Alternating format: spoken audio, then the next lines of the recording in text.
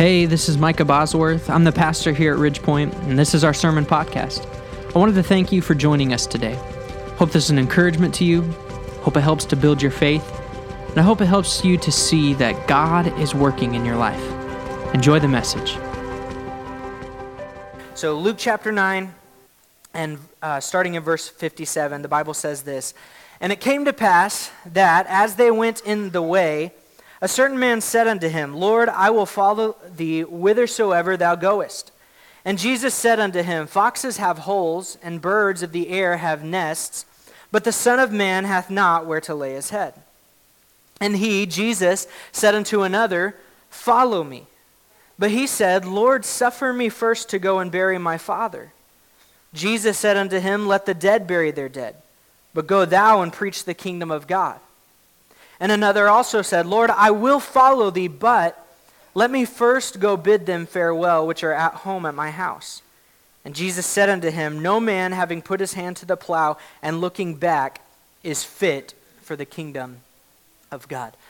Lord, we come to you this morning, and we just ask that you'd speak to us. God, would you help us that as we look into even this passage, would you help it to motivate us in how to continue. Lord, we've seen you, as we've already said and looked upon, we've seen you work, Lord, in and through us, and we just ask that you would motivate us through the message today, Lord, to just continue to see that work as we focus on and as we, Lord, just endeavor to truly be followers of you. And we pray all of this in Jesus' name. Amen.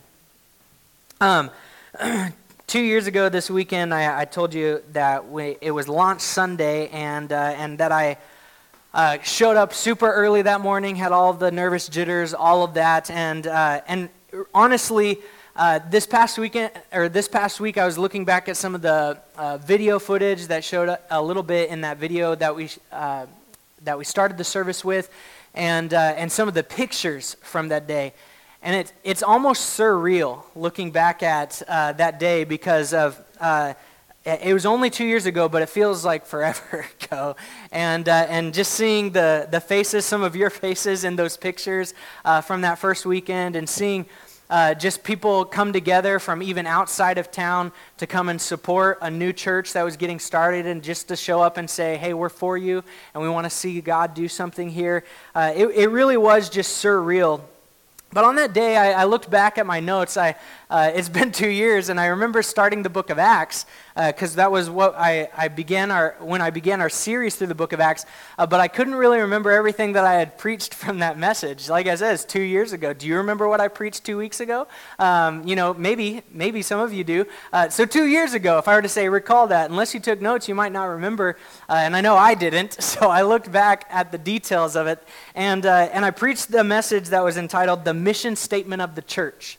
It was from Acts chapter number 1, looking at Acts 1:8, and just how Jesus said, you will be my witnesses. You're going to do so here in Jerusalem and Judea, and eventually you're going to get to the uttermost part of the earth. And in the message, I gave the mission statement of our church. And it's very simply, it was this. It was Ridgepoint exists to elevate Jesus, equip believers to grow in Jesus, and to evangelize the lost for Jesus. And if you were here in the first couple of years, or really the first couple months, but a lot in that first year, you might have seen and heard that from time to time. It's still on our website. It's on a lot of the things we handed out there at the beginning of the church. And I mentioned it on and off because I really just wanted us to get to a point where we recognized that everything we do is all about Jesus, and it's all because of Jesus, and it's all for Jesus. And it eventually morphed into now the kind of statement that we introduced last year. Still same mission statement, but condensing it into one statement to help us just say what we're about. We say that Ridgepoint is here to help people, and some of you have the shirt on or have something on in your Bible that says, find and follow Jesus. right? That's what we're trying to get people to do, that we're here to equip believers to follow Jesus. We're here to evangelize the lost, to find Christ, and then to grow in him and to continually follow him. And that's really what we're here to do and what we're about as Ridgepoint. We're here to help people find and follow Jesus. But what does that actually mean? Right? Like, that's an awesome saying. It's even alliterated. Find and follow Jesus. What does that mean? That we want people to come to know Christ, and then we want him to follow them with their lives. And I don't just mean what does that mean even for what our mission statement is or what we want to do in our church, but what does that even mean for us on a personal level? As people who identify with Christ, and hopefully by the time that we're done with the end of this year especially, but this year we focused on our identity in Christ and how that outflows to a living for Christ, that people that identify with Christ, what is that going to look like in the life of a believer, that fellowship? And how is that going to inform each and every one of our decisions on a personal level and as on a church level to keep us on track as we try to reach people in our community and around the world? What does it mean to follow Jesus, or what does it take to follow Jesus? The word follow, I feel nowadays has a really shallow connotation. Following is such a remedial thing now because of social media. I mean, I follow thousands of people, right? Right now on social media. Thousands of people easily follow me on social media. But that word follow really means something that's non-committal now in our context. It's if I follow someone online, it really doesn't mean that I'm committed to them in any way. It just means I'm trying to keep tabs on what they're doing, right? I follow political figures that I don't follow them if in the true meaning of the word, but I follow them just to keep tabs on what they're doing. There are people that do the same to us as we're online. And I think if you've been on Facebook even for any length of time, probably around 10 to 15 years, you'd have to be on it to remember this.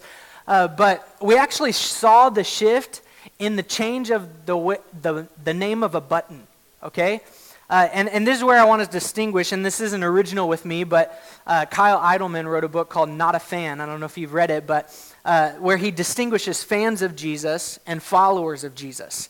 And we saw this distinction get muffled in one transition on Facebook. And if you remember this, there used to be a button called Become a Fan. Does anybody remember that on Facebook, a few of you? Where you click a button to become a fan of a page. It was where you, and it was the most dumb stuff sometimes. It was like eating pizza with your friends was the name of the page. And you're like, I'm a fan of that. You know, you just click it, I'm a fan. And sometimes they'll just randomly, whoever owns that page, post again, and it pops up on my timeline. And I'm like, what? Going to Pizza Hut with my friends? What is, what? And go unfollow them. But what they did was they took out the Become a Fan button and they changed it to a follow button or a like button. And I'm not saying that Facebook is the root of all of our problems in fellowship of Christ. But I'm just saying that we in our minds have conflated the two of keeping tabs on or liking something or liking what someone can do for us with following them, because of the age of social media. And sadly, this shallow understanding of fellowship, of following someone just to keep tabs on them or just because I like some things that they do, it's crept its way into Christian living. In that, especially here in America, we say we follow Jesus, but oftentimes we really just kind of like Jesus when it really comes down to it. People are just fans of Jesus. We see it in the Gospels where people liked what Jesus could do for them. But the instant he called them to a decision, they walked away. That the instant he actually called for discipleship, not just, hey, I'll give you bread, or hey, I'll heal your sick, but I actually want you to follow what I'm teaching, then people just walked away. They were fans of what he could do, but they weren't true followers of him. But the definition of following Jesus seems to be a pretty committed and high call from Christ himself. I mean, think about some of the things that Jesus has said. If you've read the Gospels, he says this: if any man come after me, let him deny himself and take up his cross. That doesn't sound fun.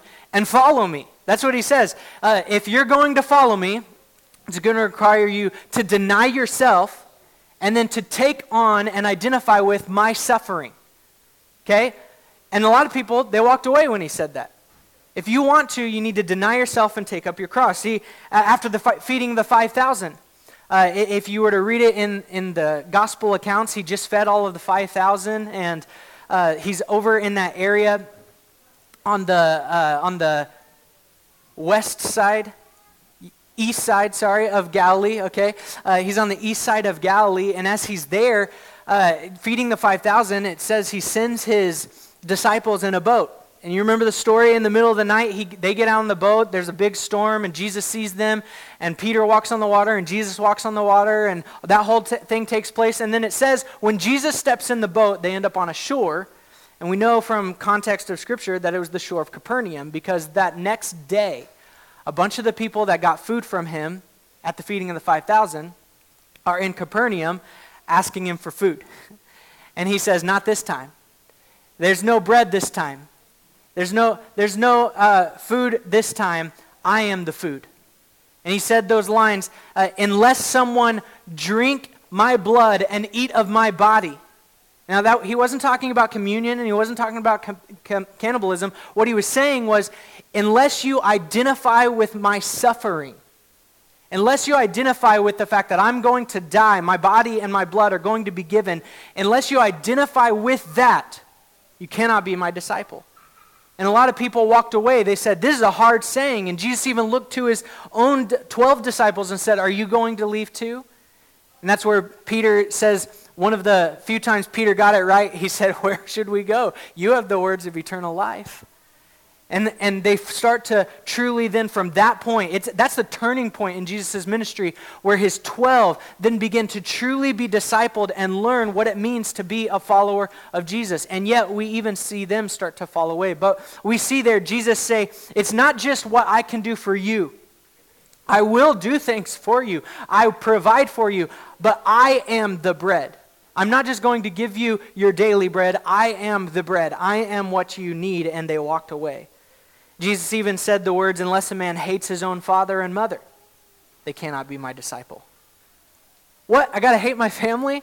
And we know from context too that Jesus wasn't saying just forsake everyone in your family and hate them and do whatever you can hateful toward them and then follow me.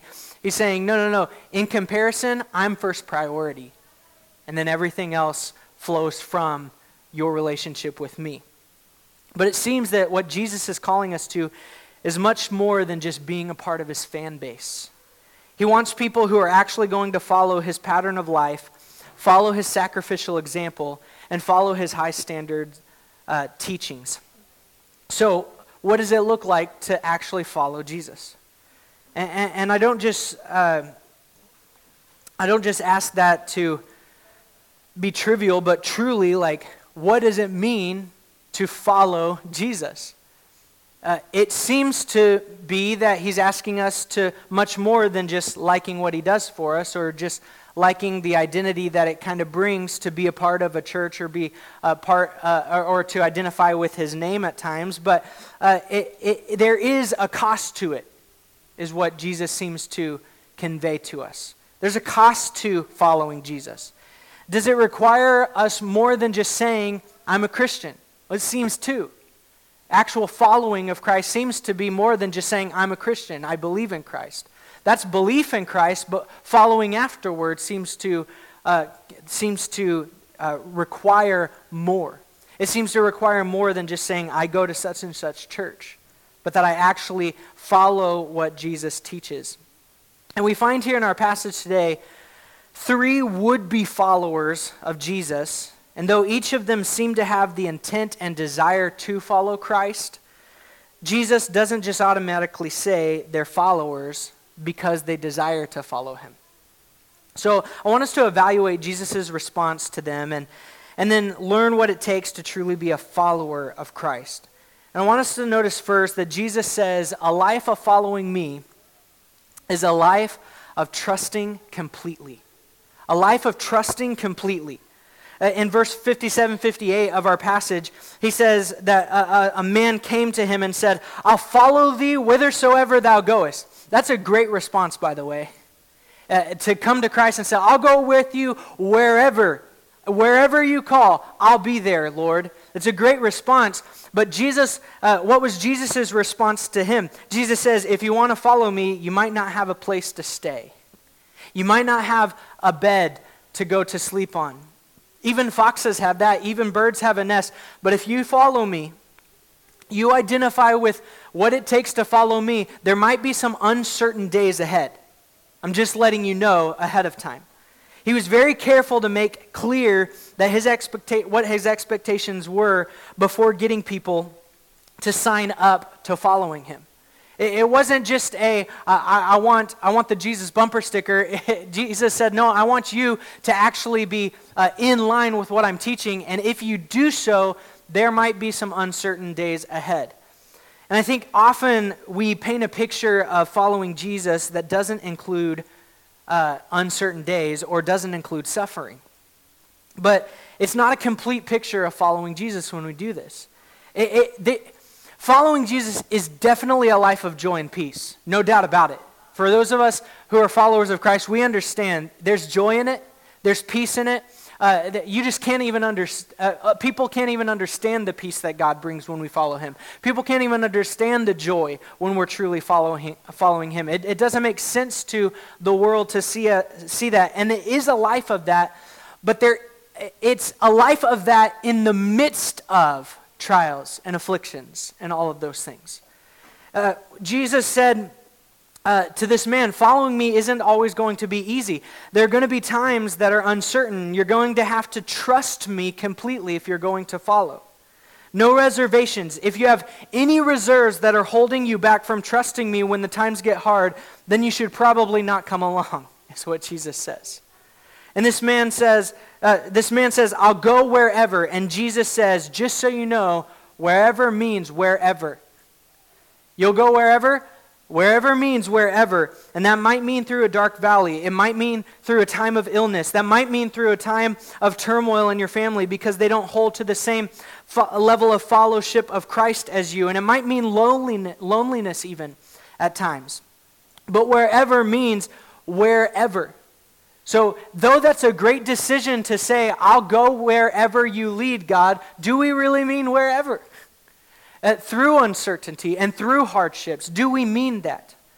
I remember when we were preparing to start the church here, and I'm talking at least 2 years prior to even launching. So, like 4 years ago, where Rebecca and I, knowing that we were going to start a church and starting to kind of get in the beginning processes of it, we started to pray that the Lord would give us a launch team, okay? And what I mean by that is people that were already saved, discipled, new to give, and maybe even a bonus, graduated from Bible college, move out of their place and come to Wenatchee and be there on the first Sunday forward and help us do everything.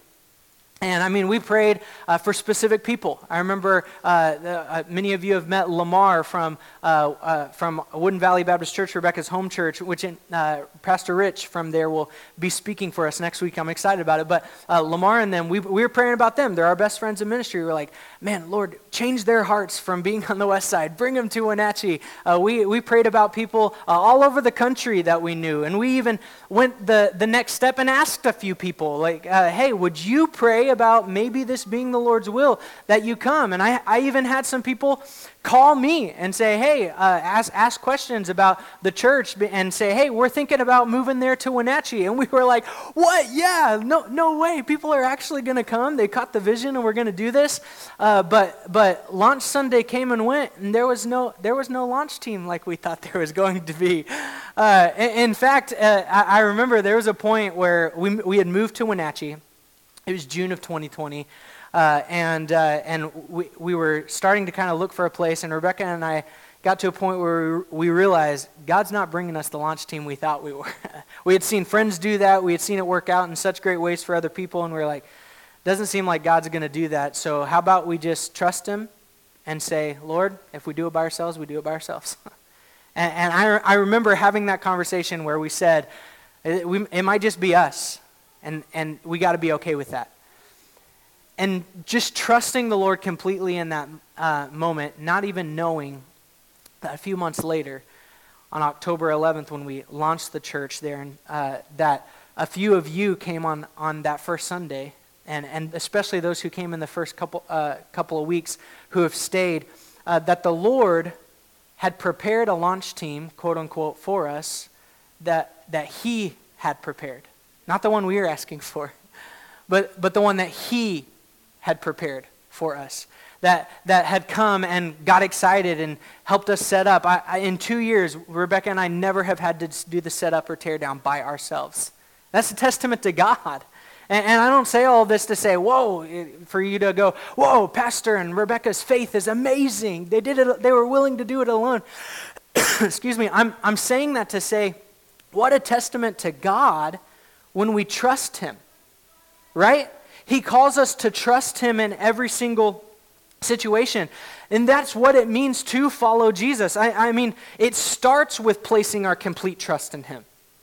It starts at that point where we say, God, I cannot get to heaven on my own. I have no righteousness of my own. I have no way to work my way to heaven. I have no way. I'm condemned already because of my sin. Lord, I can't do it. And we take our faith and trust and we place it completely in Jesus Christ for salvation. But sadly, for a lot of people, that's where it stops.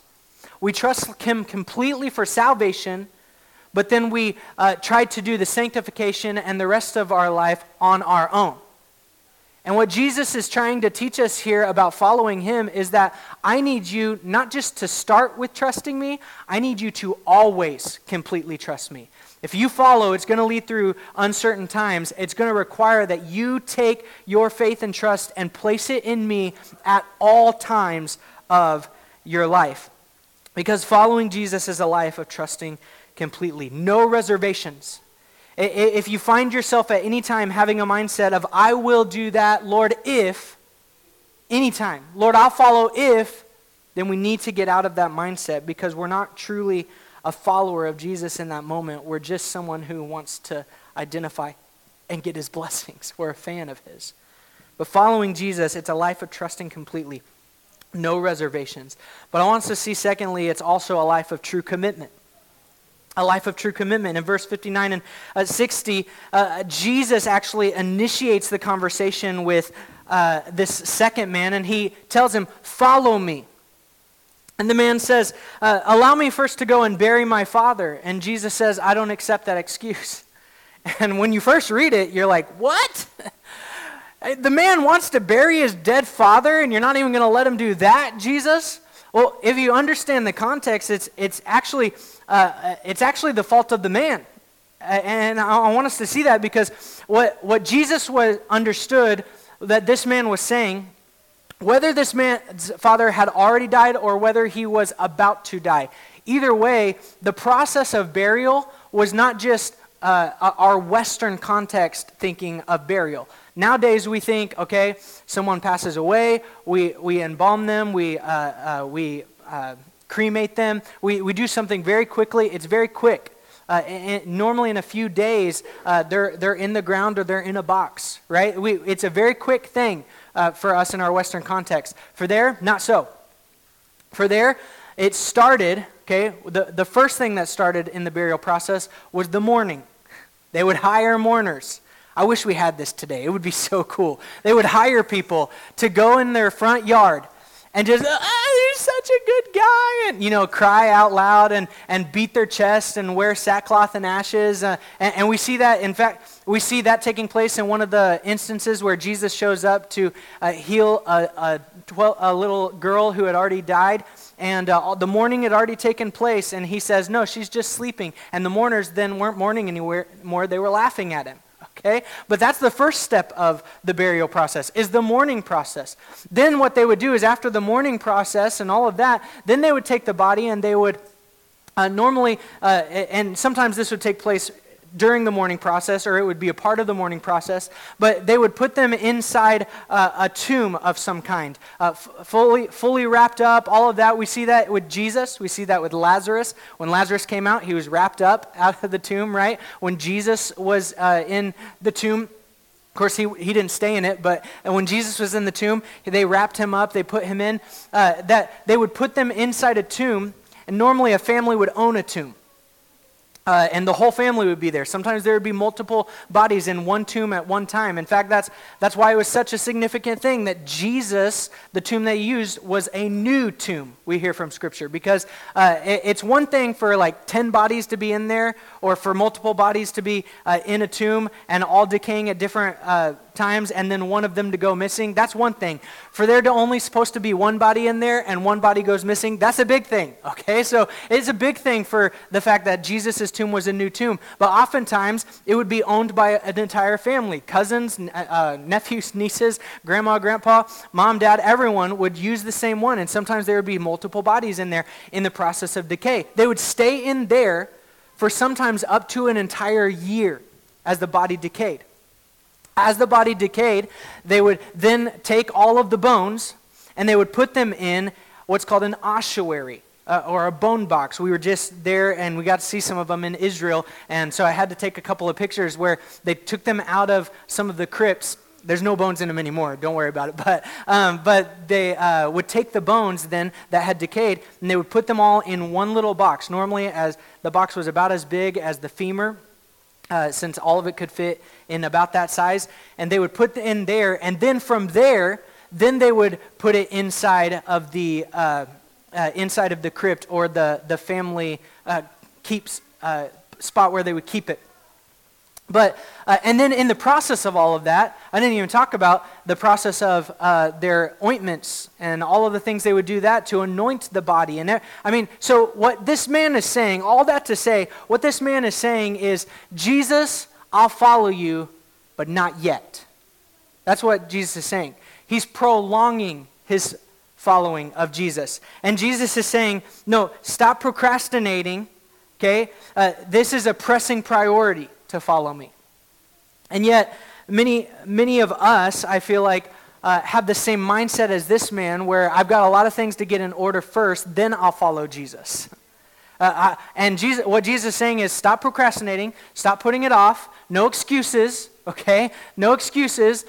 There's a higher priority, and that is following me. And Jesus is saying, first of all, to this man, no excuses. If we really don't want to commit to something, we're normally pretty good about coming up with excuses, right? I mean, we're like, will you help me move on such and such day? Yeah, of course, but I don't really want to do it. So that day, my car all of a sudden has problems, okay? And I can't go and help. And I'm being facetious because I understand cars do have problems. Our van door fell off last week, so I understand, okay? Cars have problems. But the truth is, oftentimes when we don't want to truly commit to something, we are good at coming up with excuses for why we won't do it. And Jesus is saying, following me means no excuses. No prolonging or procrastinating. Truly commit or don't. I think of Laodicea in the book of Revelation, the church at Laodicea. God said to them, I wish that you were either hot or cold. Either follow fully or don't follow at all. But because you're lukewarm, I'm spitting you out of my mouth, is what he said. Stop being a fair weather fan and commit to being a real follower of Jesus. But not only is Jesus saying to this man, no excuses, no procrastinating, he's saying there is no higher priority. The dead, the spiritually dead, when he says let the dead bury their dead, he's talking about the spiritually dead. Let them take care of the dead. Let the spiritually dead take care of the dead, because the spiritually dead need life. So you go preach the kingdom of God. He said there's a more pressing priority here. Jesus is saying there should be no higher priority than following him. It's going to take true commitment. I think of when Peter had denied Jesus 3 times. And after they saw Jesus died and buried, they didn't know what to do. And Peter said, well, I'm going fishing. And it wasn't like, I need a stress reliever from all of this, so I'm going fishing. What Peter was saying is, I'm done following Jesus. It's done. I'm done. I'm going to go back to the fisherman's life. Fishing for him was a lifestyle, was his source of income. That was his purpose in life. And so when he says, I'm going fishing, he was saying, I'm done following Jesus. And yet, what do we see in John 21? After all of that takes place, and Jesus has come and he reveals himself to his disciples. He's on the shore. He's cooking some fish for them. And he says to Peter, Peter, do you love me more than these? A lot of people have speculated whether he's talking about the fish. Do you love me more than the fish? Do you love me more than the disciples? Do you love me more than the disciples love me? There's a lot of things that he could have been asking, but Peter knew what he was asking. He said, do you love me? And Peter said, yeah, I love you. He said, feed my sheep. What was Jesus saying? Don't just say it, show it. Following me is not just saying you love me. Following me is showing that you love. Live it out. And then even in that same chapter, Peter is asked to follow again. It's his third time. Peter had to do a lot of things in threes. I mean, he was called to follow Christ 3 times. He was called to, or he denied Christ 3 times.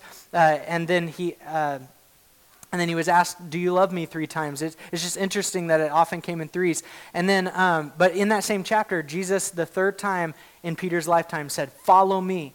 And what did Peter say? What about John? He goes, don't worry about John. John's not your priority. I'm your priority. Whatever I say to John, he's going to do. You follow me. You follow me. Make sure that I am your priority. If we want to truly be a follower of Christ, it's going to take true commitment. No excuses, no higher priority. But I want us to see lastly that following Jesus is a life of total concentration. Total concentration. Not just being committed, and not just trusting him completely, but totally concentrating on the task at hand. In verse 61 and 62, we see another man give an excuse or a request to the Lord when he asks, can I go back and I say goodbye to my family back at home? And Jesus says, no man having put his hand to the plow and turning back is fit for the kingdom of God. Honestly, it didn't seem as, at first glance to me, to be an unreasonable request. Elijah let Elisha do that. When Elisha went to go follow in Elijah's steps, to go back and say goodbye to his family. And yet Jesus' response was this: hey, I need you to not look back. I need you to look forward. I need you, if you're going to follow me, to concentrate on the task at hand. He had an intention to follow through, but he wasn't ready to follow yet. And so Jesus uses this analogy of a plow, and all of them would have been familiar with farming at that time. And I won't belabor this point so much because we saw it in the Sermon on the Mount actually about a month ago as we were studying in there of Jesus saying, if wherever you're focused, whatever you're focused on is going to actually affect how you act and what you do. And so we see this all the time, driving and losing our focus and getting on the rumble strip or running into things, all of that. And Jesus is saying this. He's saying, if you want to be a close follower of him, then we need to make sure that we're concentrated on the things that he has called us to do. No turning back, not going backward in our Christian life. The writer of Hebrews says it this way: the just, they live by faith. And if we draw back, there's no pleasure in him. But we are not of them who draw back, is what the writers of Hebrews says. Those who live by faith are not those that draw back, but those that believe in faith to the saving of the soul and then move forward in faith, just as all the people before us did. And that's when he transitions into Hebrews chapter 11 and gives us what we call the hall of faith. He says, because by faith this person did this, by faith this person did this. So moving forward in faith, not drawing back, moving forward. Paul said in Philippians chapter 3, forgetting those things which are behind and reaching forth unto those things which are before. Paul said, I don't draw back, I don't turn back, I don't look back, because every time I get distracted with the past, with what's behind me, it keeps me from moving forward. So I press toward the mark for the prize of the high calling of God in Christ Jesus. And he continues saying, so let us therefore, he's talking to anyone who reads the book of Philippians, he's saying, let us all, as many as be perfect. That word means mature. If you're mature, you're following Christ, be thus minded. And nevertheless, whereto we have already attained, what you already know to do, don't go backward. Keep doing that. And keep moving forward, he says. Let us walk by the same rule and let us mind the same thing. And then he uses the very word, brethren, be followers together with me. He calls us to look forward by faith and not draw back or turn back. And that's what Jesus is teaching us here, that we're not to fall back. If we're going to be true followers of Jesus, we need to continue moving forward. But it's going to take total concentration. It's going to take us being intentional about what we're doing and why we're doing it in the power of the Spirit. Because if we allow our focus to shift, then our actions are going to shift with it. I think of, just in closing, that song that we often sing for invitations here. We don't really sing during invitation here at Ridge Point, but often people will sing this during an invitation. It's that old song, I have decided to follow Jesus. It goes, I have decided to follow Jesus, right? You know it? And goes over, it repeats that and says, no turning back, no turning back. Second verse says, though no one join me, still I will follow. Last verse says, the world behind me, the cross before me. And we sing those words, but for the majority of American Christianity, it seems that it would be truer if the words of the song were this: I have decided that I like Jesus. Might turn back. But I've decided that I like Jesus. If no one joined me, I might not follow. The world intrigues me. The cross forgives me. What does Paul say about that? He says, hey, we shouldn't continue in sin that grace may abound. Man, the world intrigues me, but the cross will forgive it, so I'm okay. And yet this is how oftentimes we live as Christians. If no one joined me, I might not follow. I've decided that I like Jesus. Don't know if I'll actually really follow through, but I do like him. Yet it's time that we stop just being a part of Jesus' fan base, constantly driven away by the world, constantly coming up with excuses for why we can't obey certain teachings of Scripture, and constantly pulling out when things get hard. That needs to end, and it's time to commit. Commit to really following Christ. Living a life that is trusting completely, no reservations. A life with true commitment, no excuses. No higher priority, and with total concentration, no turning back. Just continually moving forward for Christ. I believe that if we'll have this mindset here at Ridge Point, as individuals, as a church, Lord, we trust you completely. We know there's hard days ahead. We look back at the blessings. It wasn't without hardships. One of the songs we were going to sing this morning, but I skipped it just for sake of time, says, scars and struggles on the way. But with joy, our hearts can say, never once did we ever walk alone, because you are faithful. God, you are faithful. Man, looking back, God is blessed. It wasn't without scars and struggles. And we got to know, but ahead of it, there's going to be hardships ahead as well. But if we'll trust completely in following him, no reservations, seeing the Lord work in our lives. True commitment, not coming up with excuses or putting other things before him, but truly committing to him and him alone. And with total concentration, no turning back, but constantly moving forward. Thank you so much for joining us. A special thanks to those that give generously to our ministry. It's because of you that this ministry is possible. For more information about our ministry, check out our website at wenatcheechurch.com. If you enjoyed the podcast, you can subscribe, you can share it with your friends, hit the share button or take a screenshot and share it on your social media, and tag us at Wenatchee Church. Thanks again for listening. God bless.